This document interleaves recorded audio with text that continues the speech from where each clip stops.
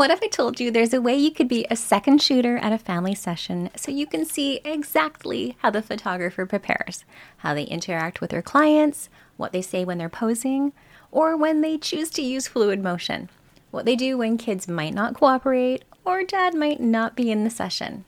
What if I told you there's a way you can see what the gear is that they're using, where they're positioning themselves when they're shooting, what factors they're taking into consideration when they're shooting? What if I told you there was a way you could see what their straight out of camera images look like, and then you could see their editing process too, so you know exactly how they get those start to finish images and those polished ones you see in your Instagram feed. Now, what if I told you you could be that second shooter without ever having to leave your house? What if I told you that not only do you get to watch it from home, but you didn't have to remember every single thing you were trying to learn the first time you watched it? What if you could watch and rewatch as much as you wanted? How would that improve your images, your posing, your confidence? Now, what if I told you there is a way you could be a second shooter not only for one photographer, but 26? That's exactly what you'll experience inside the 2024 Online Family Retreat. Your inspiration will soar, your art will improve, your posing will become more fluid, and your confidence is going to increase so much. And honestly, your clients are going to feel so much more comfortable. Head on over to themilkyway.ca/family retreat. It all gets underway May 29th, and we hope to see you there. Sometimes the damage that you can cause is not something that you can see. It also isn't always something that will be noticeable directly at or after the session. So cutting off oxygen to a brain stem or to parts of the brain, apoxia, okay, that's a decrease in oxygen because you've decreased the blood flow or you've, occluded an airway with the pose that you're doing, can cause damage to brain tissue. What does that mean?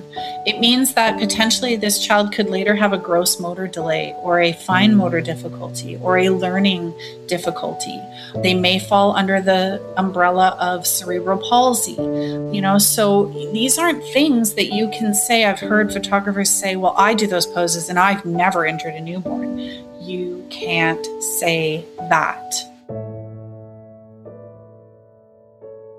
Welcome to the Art and Soul Show, where we dive into heart-opening chats on photography, business, life, and that messy in-between. I'm your host, Lisa DeJaso, a mom, a photographer, and entrepreneur, and I'll be sharing honest conversations and advice for photographers with insight on mindset, entrepreneurship, and creativity.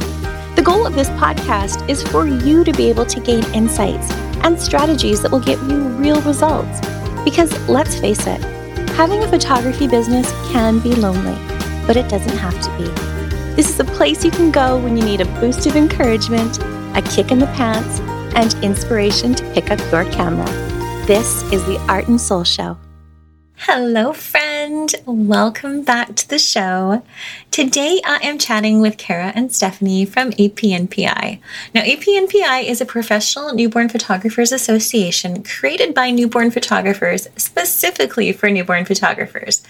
Now, APNPI formed out of a passion to give professional recognition to newborn photographers and to connect through a safe and respectful place for everyone to grow, learn, and thrive as small businesses. Now, I've known Steph and Cara for years, and I absolutely love what they are doing in our industry. Now, Stephanie was actually even one of my very first newborn photography mentors way back in 2011, and she comes back annually to our online newborn retreat to speak on safety. Now, without further ado, here is Steph and Cara. Welcome. Hi, Lisa. So happy to be here. Hi, Lisa. So tell us who you are and what you're passionate about. And Cara, we'll start with you.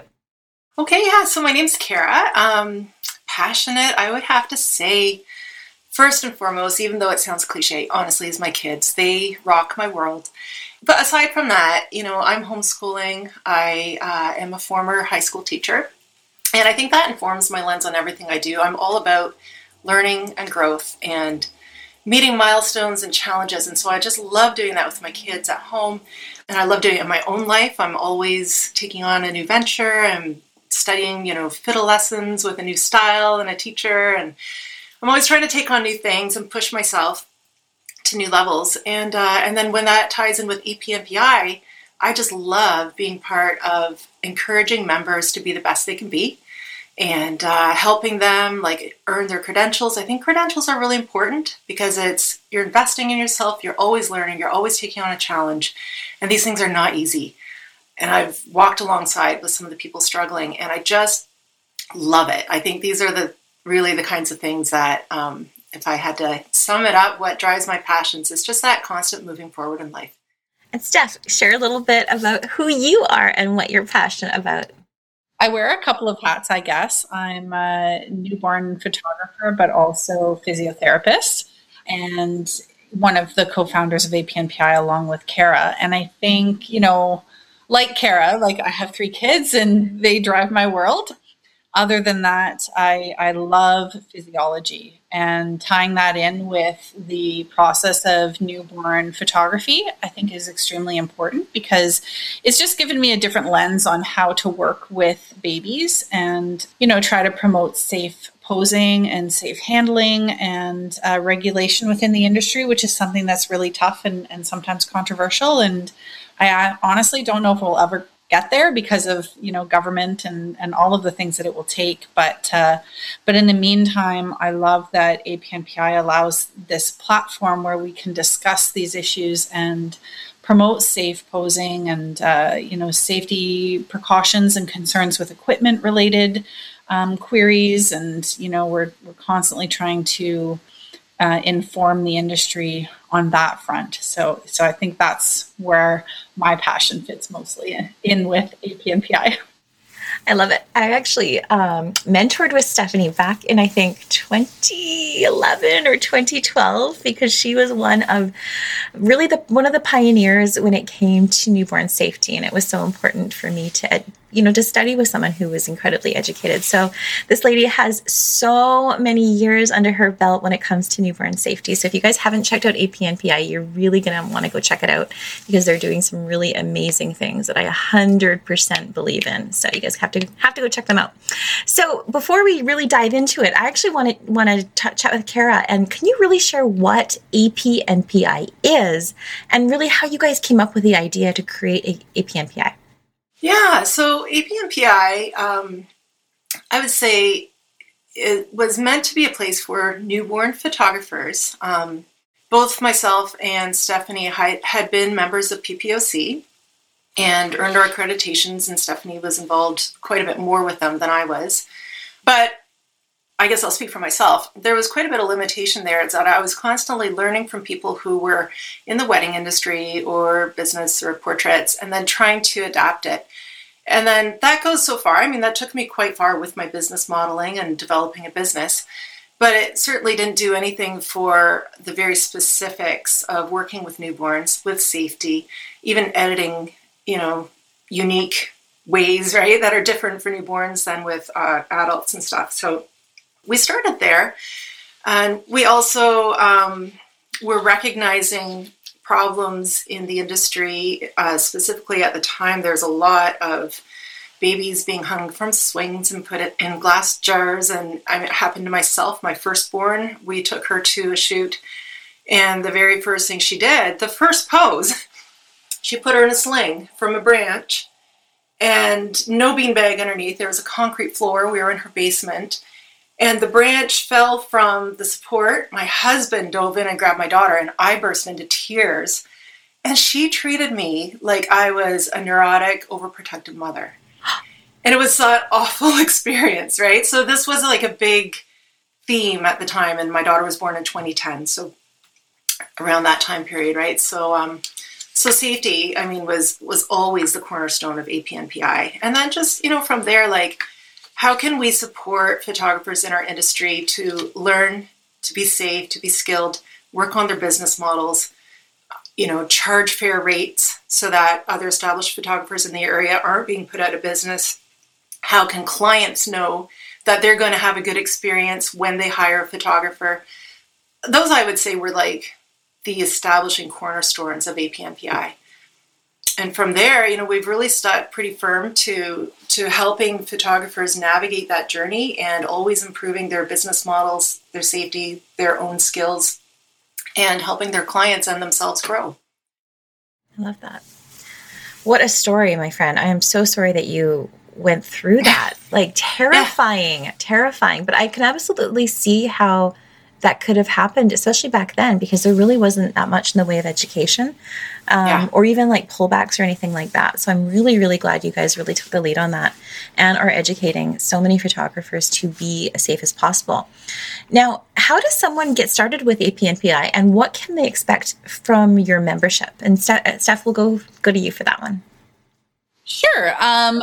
We're always hoping that we're meeting everyone's needs with APNPI. And part of that is to make sure that they are safe. And so when you first join, the first thing you gain access to is actually our safety course, which is short, and we're redeveloping it as well and trying to include more pertinent information. But it's basically like a safety summary of physiology and reflexes and considerations for your studio, your environment, some of the recommended, levels from American Academy of Pediatrics for decibels, for white noise and things like that. So we're really trying to educate people just to have a baseline understanding of safety.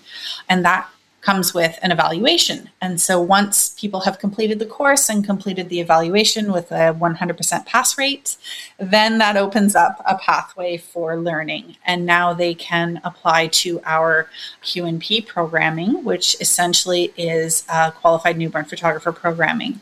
And this is an application process by which you would submit imagery to different categories for lighting, composition, there are many different categories actually.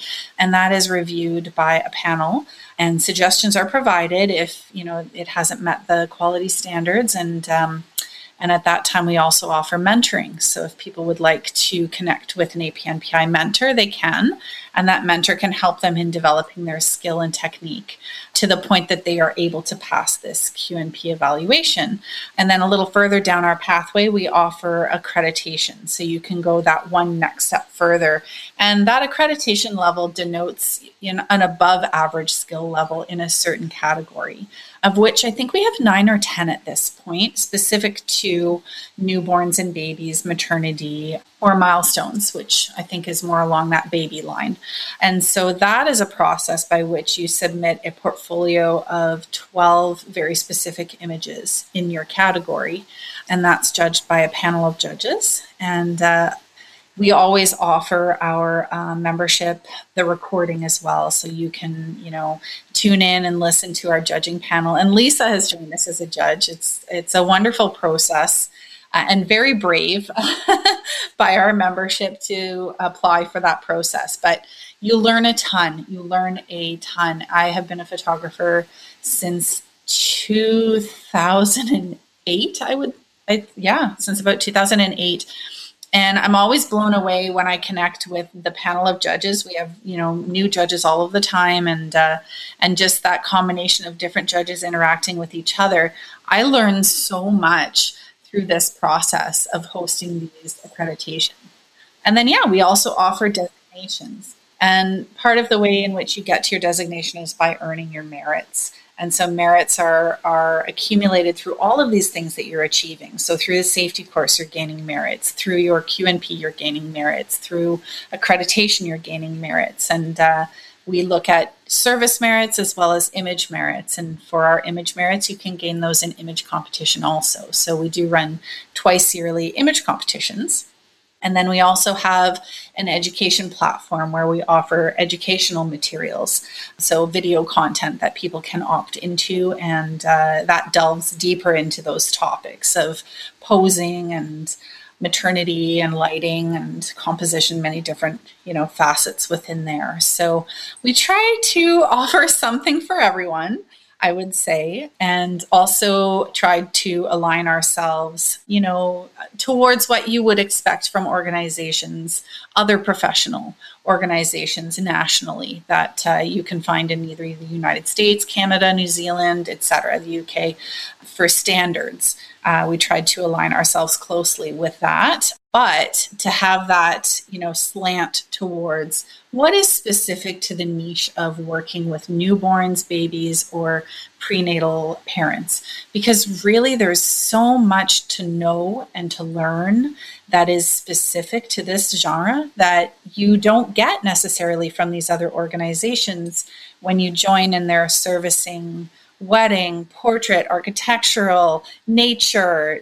They have so many different facets that of their membership that they don't offer specific enough training, in my opinion, towards our needs and our niche. And I think if you really think about all of those other types of photography and other genres, no other genre requires you to handle your subject in the way that you do with a newborn or baby. Really, just you, for liability purposes, you are most at risk in this genre of photography, I would say, and probably need to have the most specified knowledge about the subject and their needs than any other genre of photography. So we just really thought that it was needed and important and couldn't really find it out there elsewhere. So decided to create it for ourselves and for our industry. I love it. I as you mentioned, I have been a judge for the panels for your, I can never say the word, accreditation. And I brush up. I get excited when I get to come judge because I learn so much.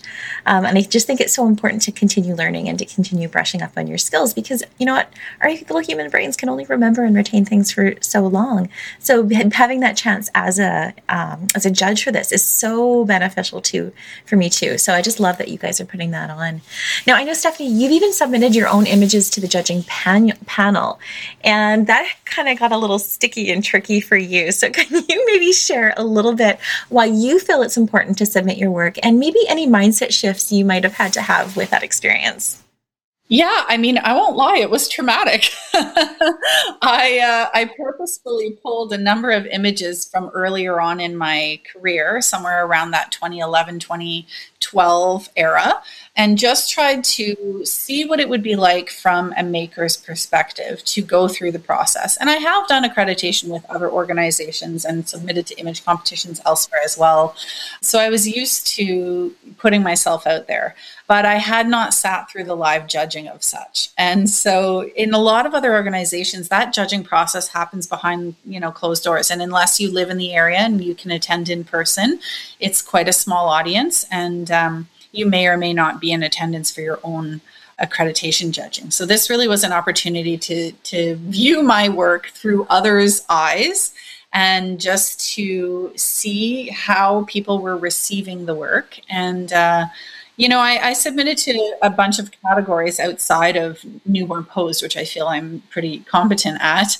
And it was hard. I cried. I mean, I had to, at points, shut it off and take a break and come back to it again and listen to the recording afterwards. And Cara will know, I discussed with her how I disagreed. And and then, a month later you listen again and you're like, actually, that has merit. Well, it's hard. It's a hard process sometimes. And you can be very lucky if you're very skilled and you've been in the industry. Like if I was submitting my work from 2018, 2019, I think it would be a different thing. But back then I had been working, 3-4 years.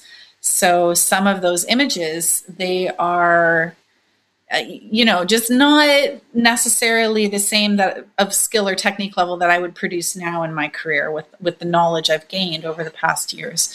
But you still have that emotional connection to those moments. And I think that's the hardest thing for makers to do, is to separate themselves from their images and to think of it not as part of your being. It is your artwork, but it is not you. And so not to be so attached to the art that you're unable to process the critique, because this is such a personal art form. It really is our And I see some of our members struggle in this fashion as well, where after an image competition or after an accreditation, they'll post about their struggle with what they heard in terms of the judging of an image, and ask if, what are other people seeing, trying to find that validation. And oftentimes what they find is that others will also repeat some of the same critique. And so it's so interesting to see how other people view your imagery, and it's totally okay to disagree with that. But I think the most important part is to understand that there is truth in the critique. And so whether you accept all of it or parts of it, it will push you to become better. And whether you want it to or not, that critique will sit in the back of your mind.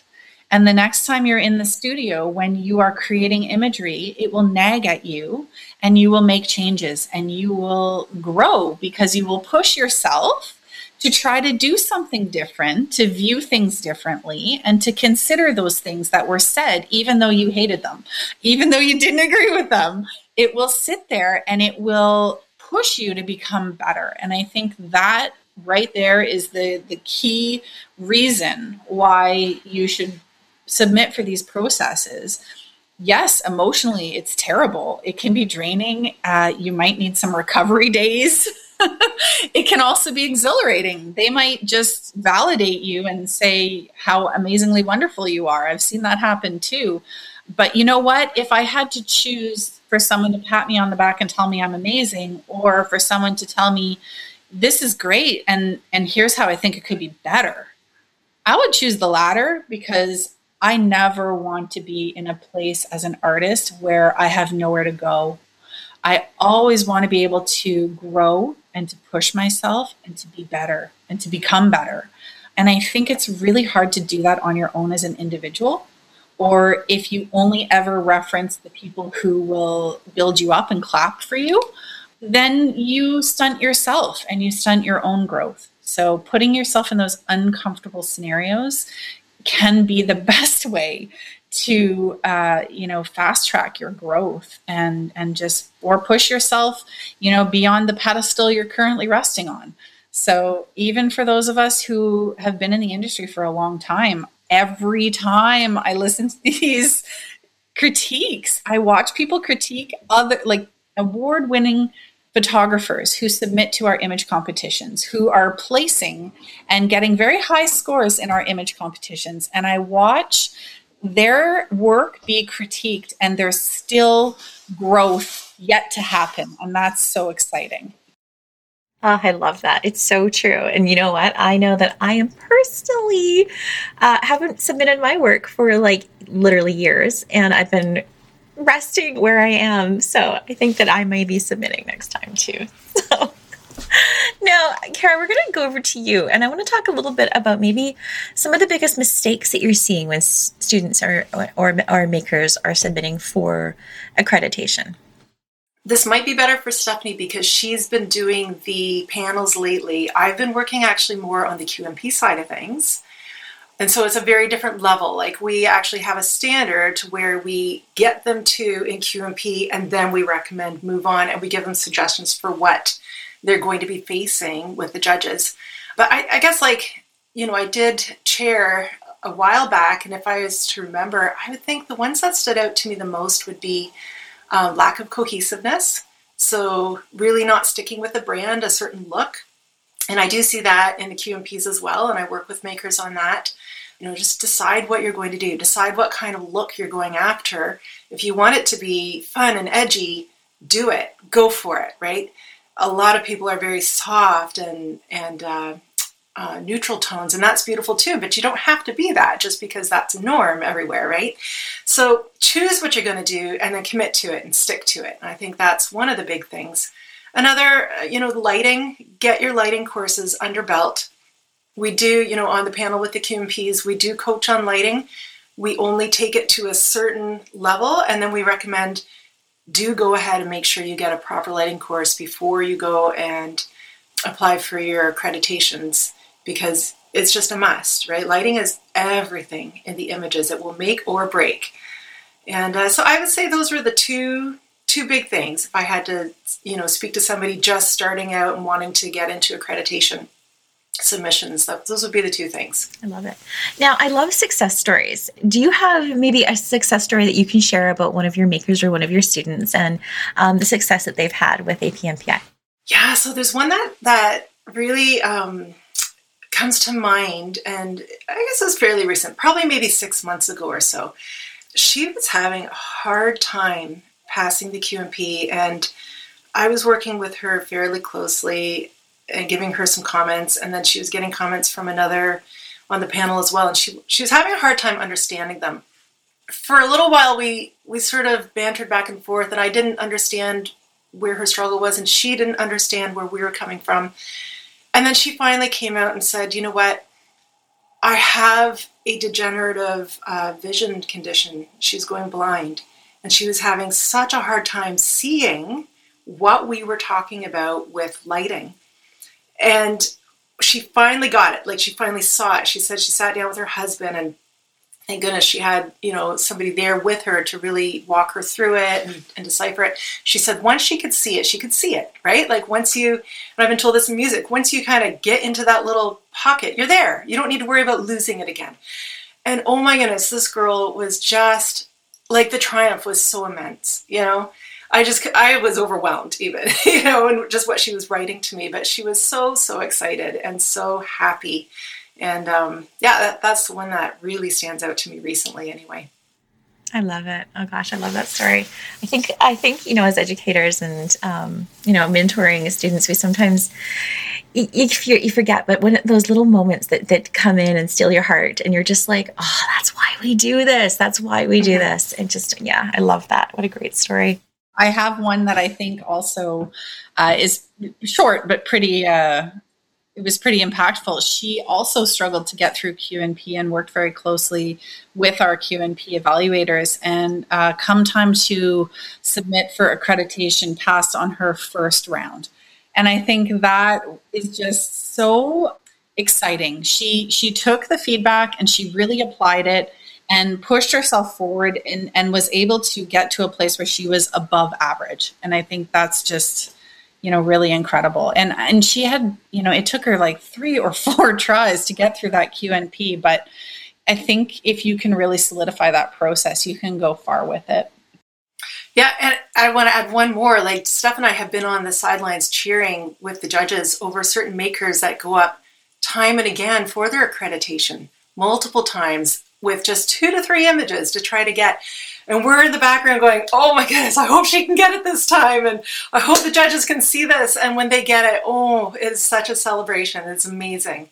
And they are so thankful. We get letters, and I got one yesterday with people just thanking us, like, thanks for pushing us forward. Thanks for helping us get through those difficult segments, right? Where you just feel like you want to give up. But when you get to that other side, and you're so happy with your improvement and your work, like, it's so worth it. I love that.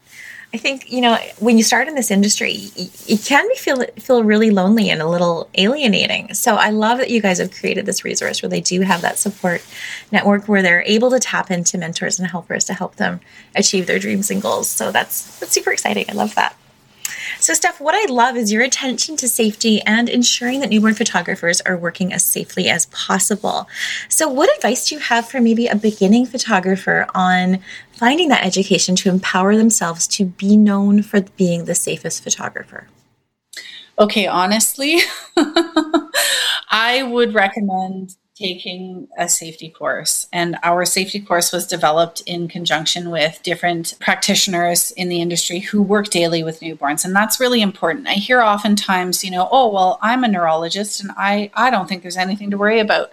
Great. You're a neurologist who works with adults who have had strokes, let's say. But the newborn system is so particular and specific that you really want to make sure that when you're getting your training, that you're getting it from practitioners who work closely in pediatrics, and in particular with newborns. And, that's what we've been very careful to do when we put together our resources and our course content, is to reference people who really know what they're talking about so that you come away with the best information to move forward.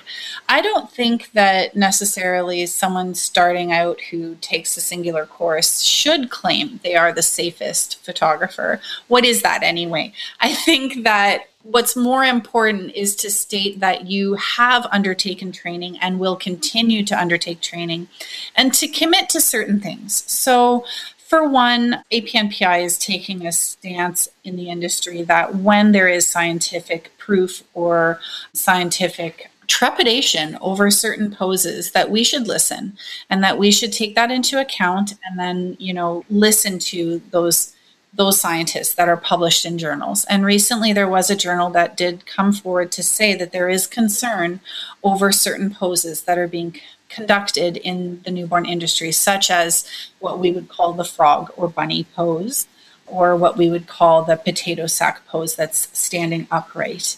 And so, we now have a policy with APNPI where we don't allow submission of those poses for accreditation or image competition because we are not interested in promoting poses that could potentially cause irrevocable damage to a newborn. And I think the most important thing that you need to keep in mind is that sometimes the damage that you can cause is not something that you can see.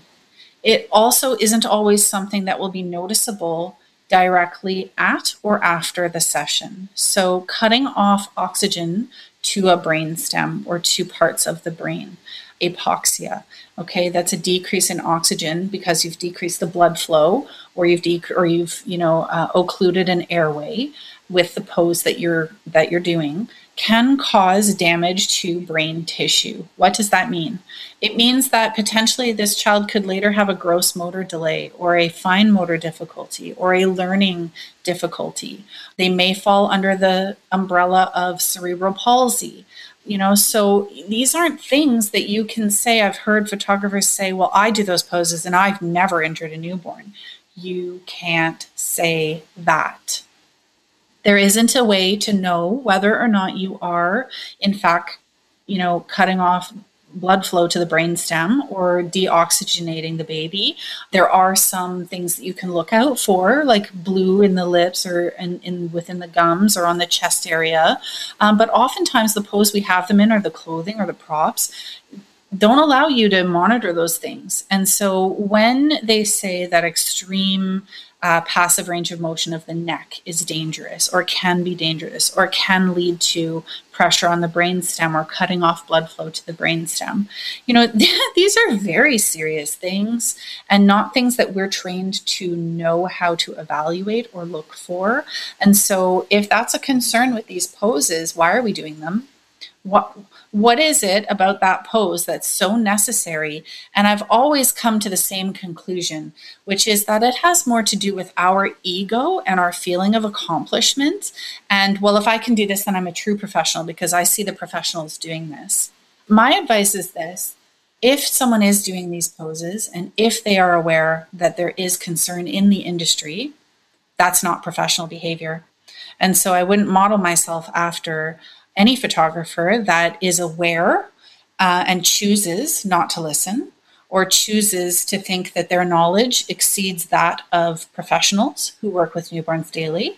Just because those professions aren't photographers, they assume, well, they don't know because they don't handle babies in newborn poses. So they can't say, but that's not how science works. So the fact is that those scientists, those, people that are studying these topics ethically aren't allowed to position babies into these poses because there is a known possibility that you may cut off the blood flow or you may occlude the airway. And so it would not be ethical for them to study this, to put a newborn at risk.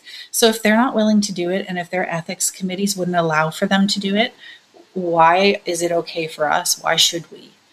And I can't think of a reasonable reason. So I think, when in terms of being safe, committing to listening to the scientific community and committing to putting your ego aside and putting the opinions of others working in an art industry aside who don't necessarily have newborn specific university level training in a medical field dealing with newborns, I would put that advice aside and listen primarily to those who work in those medical industries with newborns who say there is a danger.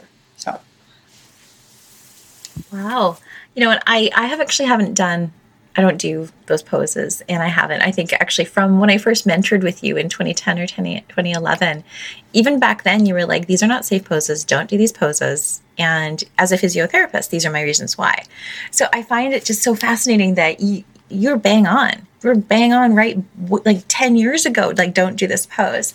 So thank you for sharing that information, because I actually hadn't heard that there was scientific backing up on that. So I think that is just such great information to share. And if you guys out there are doing the froggy and doing the potato sack, please listen to Stephanie's words on that and maybe take that out of your repertoire. There are millions of other different poses you can do that, parents love even more than those fancy poses that may not necessarily be safe. So really, Steph, thank you for sharing that. That was really, really great information that I'm really happy to share with our listeners. No problem. I'll also share with you the link, because that journal is available online. So if you'd like, I can give you the link and you can share that so people can read it for themselves. It's tough scientific jargon, but if you can get through it. Love that. So we're going to bounce over to Cara. And what is one piece of advice you'd give to someone maybe just getting started with newborn photography? My advice is always, I'm going to take the assumption that you know your camera, you love to take photos, you're already improving there. And if you want to start a successful business, yes, you need to have a good product and you need to know how to provide a good product. But more than that, I would actually recommend somebody, if you need to take a back seat on developing those skills, do it. You need to first identify your business goals. And I always tell people the first thing, decide how many hours you want to work in a week and what income you want to earn.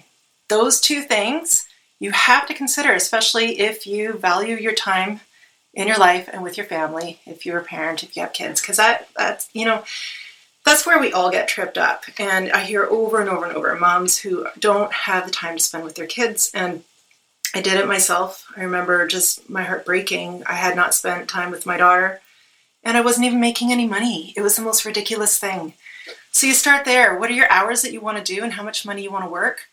And then decide what business model, what service do you want your clients to experience when they come to you? Because there's a bunch of different things you can do. You can do really, really tailored, high detailed, high service things, and you can do, quick in and out. Do you want to do high volume, or do you want to really spend time getting to know your clients? That's right there is also going to dictate your business model and what you're communicating to people before they come into your doors. And then you have to make that match how much money you're going to make. And you might have to make some modifications. You might need to say, you know what, I can't actually give all of this because I don't think my clientele base is going to sustain charging that much. So you've always got to be back and forth with those parameters. And then from there, just start to develop your model, communicate to your people so that they're not uncomfortable or unhappy when they come in. They know what they're expecting. And the more clear you can be, the happier you're going to be, the happier they're going to be. And all that in the background, you're still developing your art. But these things, I think, if I could take any starting photographer anywhere, I would sit down with them and work with them on those things. Awesome. Steph, do you think anything to add? What advice would you give to someone who maybe just be starting? Honestly, I think from a creative side of things, experiment and have fun. Now is the time to try to define your style, because style is such a hard thing, and you might think because you've seen someone else's work that that's what you want to strive for. And so you might be trying to create that sort of look for yourself. But the actual truth of the matter, I think, really is that we are all individuals and we each have something to give artistically. And so trying to find what you're passionate about, trying to find what drives you. Is it a color palette? Is it a certain, look with the props or the clothing? Or is it, outdoor work? Is it working with parents? What is it? What is it that you love? And, when you're in your sessions, and at first I think you love everything. You're just, overwhelmed, and you just love taking photos in the first place, and you love babies, but it'll become apparent to you over that first sort of year, I think, of working with clients that, this feels easy. This feels like I'm not struggling. And honestly, when you find that thing, whatever it is, it might be wrapping babies. It really might not. But whatever it is that you love and that's, very feels like it's easy for you, that is the start of the clue of where your wheelhouse is. And so dive into it and go in that direction. Go towards, yes, there is struggle and there is, trying to work towards something. That's good too. But in terms of finding style, I think style has to align with passion, and passion should come easy.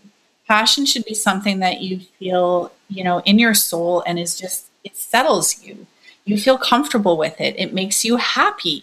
It's easy to sit there. So if you're, photographing with lots of color and you love that and you're passionate about that, and you think to yourself, well, everyone says neutral and I should be doing neutral because people like neutral. And every time you do neutral, you're like, oh, I don't like it. I'm the opposite, by the way, but they call me 50 Shades of Grayish. But I think find the thing that you're loving, that's driving you. And when you look at it after the fact, it's not a laborious thing to edit. You're passionate about it and you want to work with that image. And then you'll know, okay, this is the direction of my style. This is where I should sit. And I think in the beginning, I struggled a lot trying to quote unquote define my style. Everyone said you have to define your style and know your style and, find a style. And don't worry about that. Just go with what you love. Head towards what you love and your style will find you. Love it. That's great advice. So, my friends, I'm going to end our interview with this very last question I just love to ask my guests. And the question is, and Cara, we'll start with you. It's, what are you currently artistically curious about? Well, assuming that this is art, not just photography, I'm actually just starting to get into painting with acrylics. Cool. Yeah, and so I'm going to do a virtual paint experience with my sister on Friday for her birthday. She's been doing some of this, and so this is a brand new world for me. I've never painted. I've always been more in the music and photography. So that's where my curiosity is right now. And specifically, I really love Group of Seven. You can see I was drinking with my Group of Seven mug, but I tend to like more colors. So some of the more modern expressions of Group of Seven that are going on today in Canada with artists, they're very colorful, but still that sort of neat texture. So that's sort of what I'm curious about and just starting to learn about. Love it. And Steph, how about you? What are you currently artistically curious about? Honestly, it's going to be home decor. I'm in a massive renovation, and I think knowing stylistically what you love is so helpful when you're trying to decorate a home, and staying in a certain palette and knowing, for me, it's a modern rustic and I like that warm wood tone and whites, and just, working through choosing all of the textures and the shades and the different elements of depth and that in the pieces that we're looking at for countertops or for tile or for flooring and for wall color. It's, lighting fixtures and faucets. And I'm artistically trying to put my home together, I would say. So some people, maybe they don't worry about that. But I think if you are in any art form, if you're involved in any art form, if you consider yourself an artist in any way, that pulls into everything that you do. So for me in this renovation, for sure, I'm relying heavily on my passion and style that I discovered through photography and trying to see that come to life in my home. Love it. Well, ladies, thank you so much for joining me today. And we will make sure that we link to APNPI in the show notes. Listeners, you have to go check it out because being the safest photographer you can be is so important. So Cara, Stephanie, thanks so much for joining me today, and we will see you guys next time. Thanks so much for having us, Lisa. This has been a lot of fun. Thanks, Lisa. Always a pleasure. I loved that conversation with Cara and Steph, and I love how passionate Steph is when it comes to newborn safety and educating photographers on that. So if you have not checked out APNPI, you definitely want to, just to ensure that you're the safest newborn photographer on the block too. I am sending you so much of my light and love today and every day. We'll see you next time.